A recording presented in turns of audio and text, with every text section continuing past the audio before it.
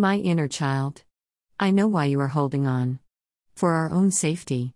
Close to the ground, so there is little room to fall. Far from chaotic weather. Far from fickle affection. Away from noise. Where no one can see us. You have kept us safe, holding on to a rope given to you by our family. Listen to me. That constant vibration you feel, I feel it too. That's the two of us.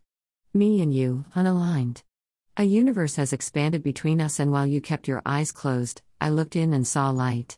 And now, it is all I can see. I'm grateful you saved us from a void of no hope, otherwise, I would not be here. I am extending a courtesy you never expected. I need you to let go, or I will get lost and you will be alone. I'm going to make you look until you see. Take a deep breath. Hold it in, now blow it. Feel that. That pull as you breath out. It is the glory that is us. What could be better? I'm strong enough to get us there. Look at what I've built. Look at what I've sacrificed to get to you. And I found you, with an entire universe between us and a spinning compass. So let go of the rope. Absorb, finally, into the safety of my heart.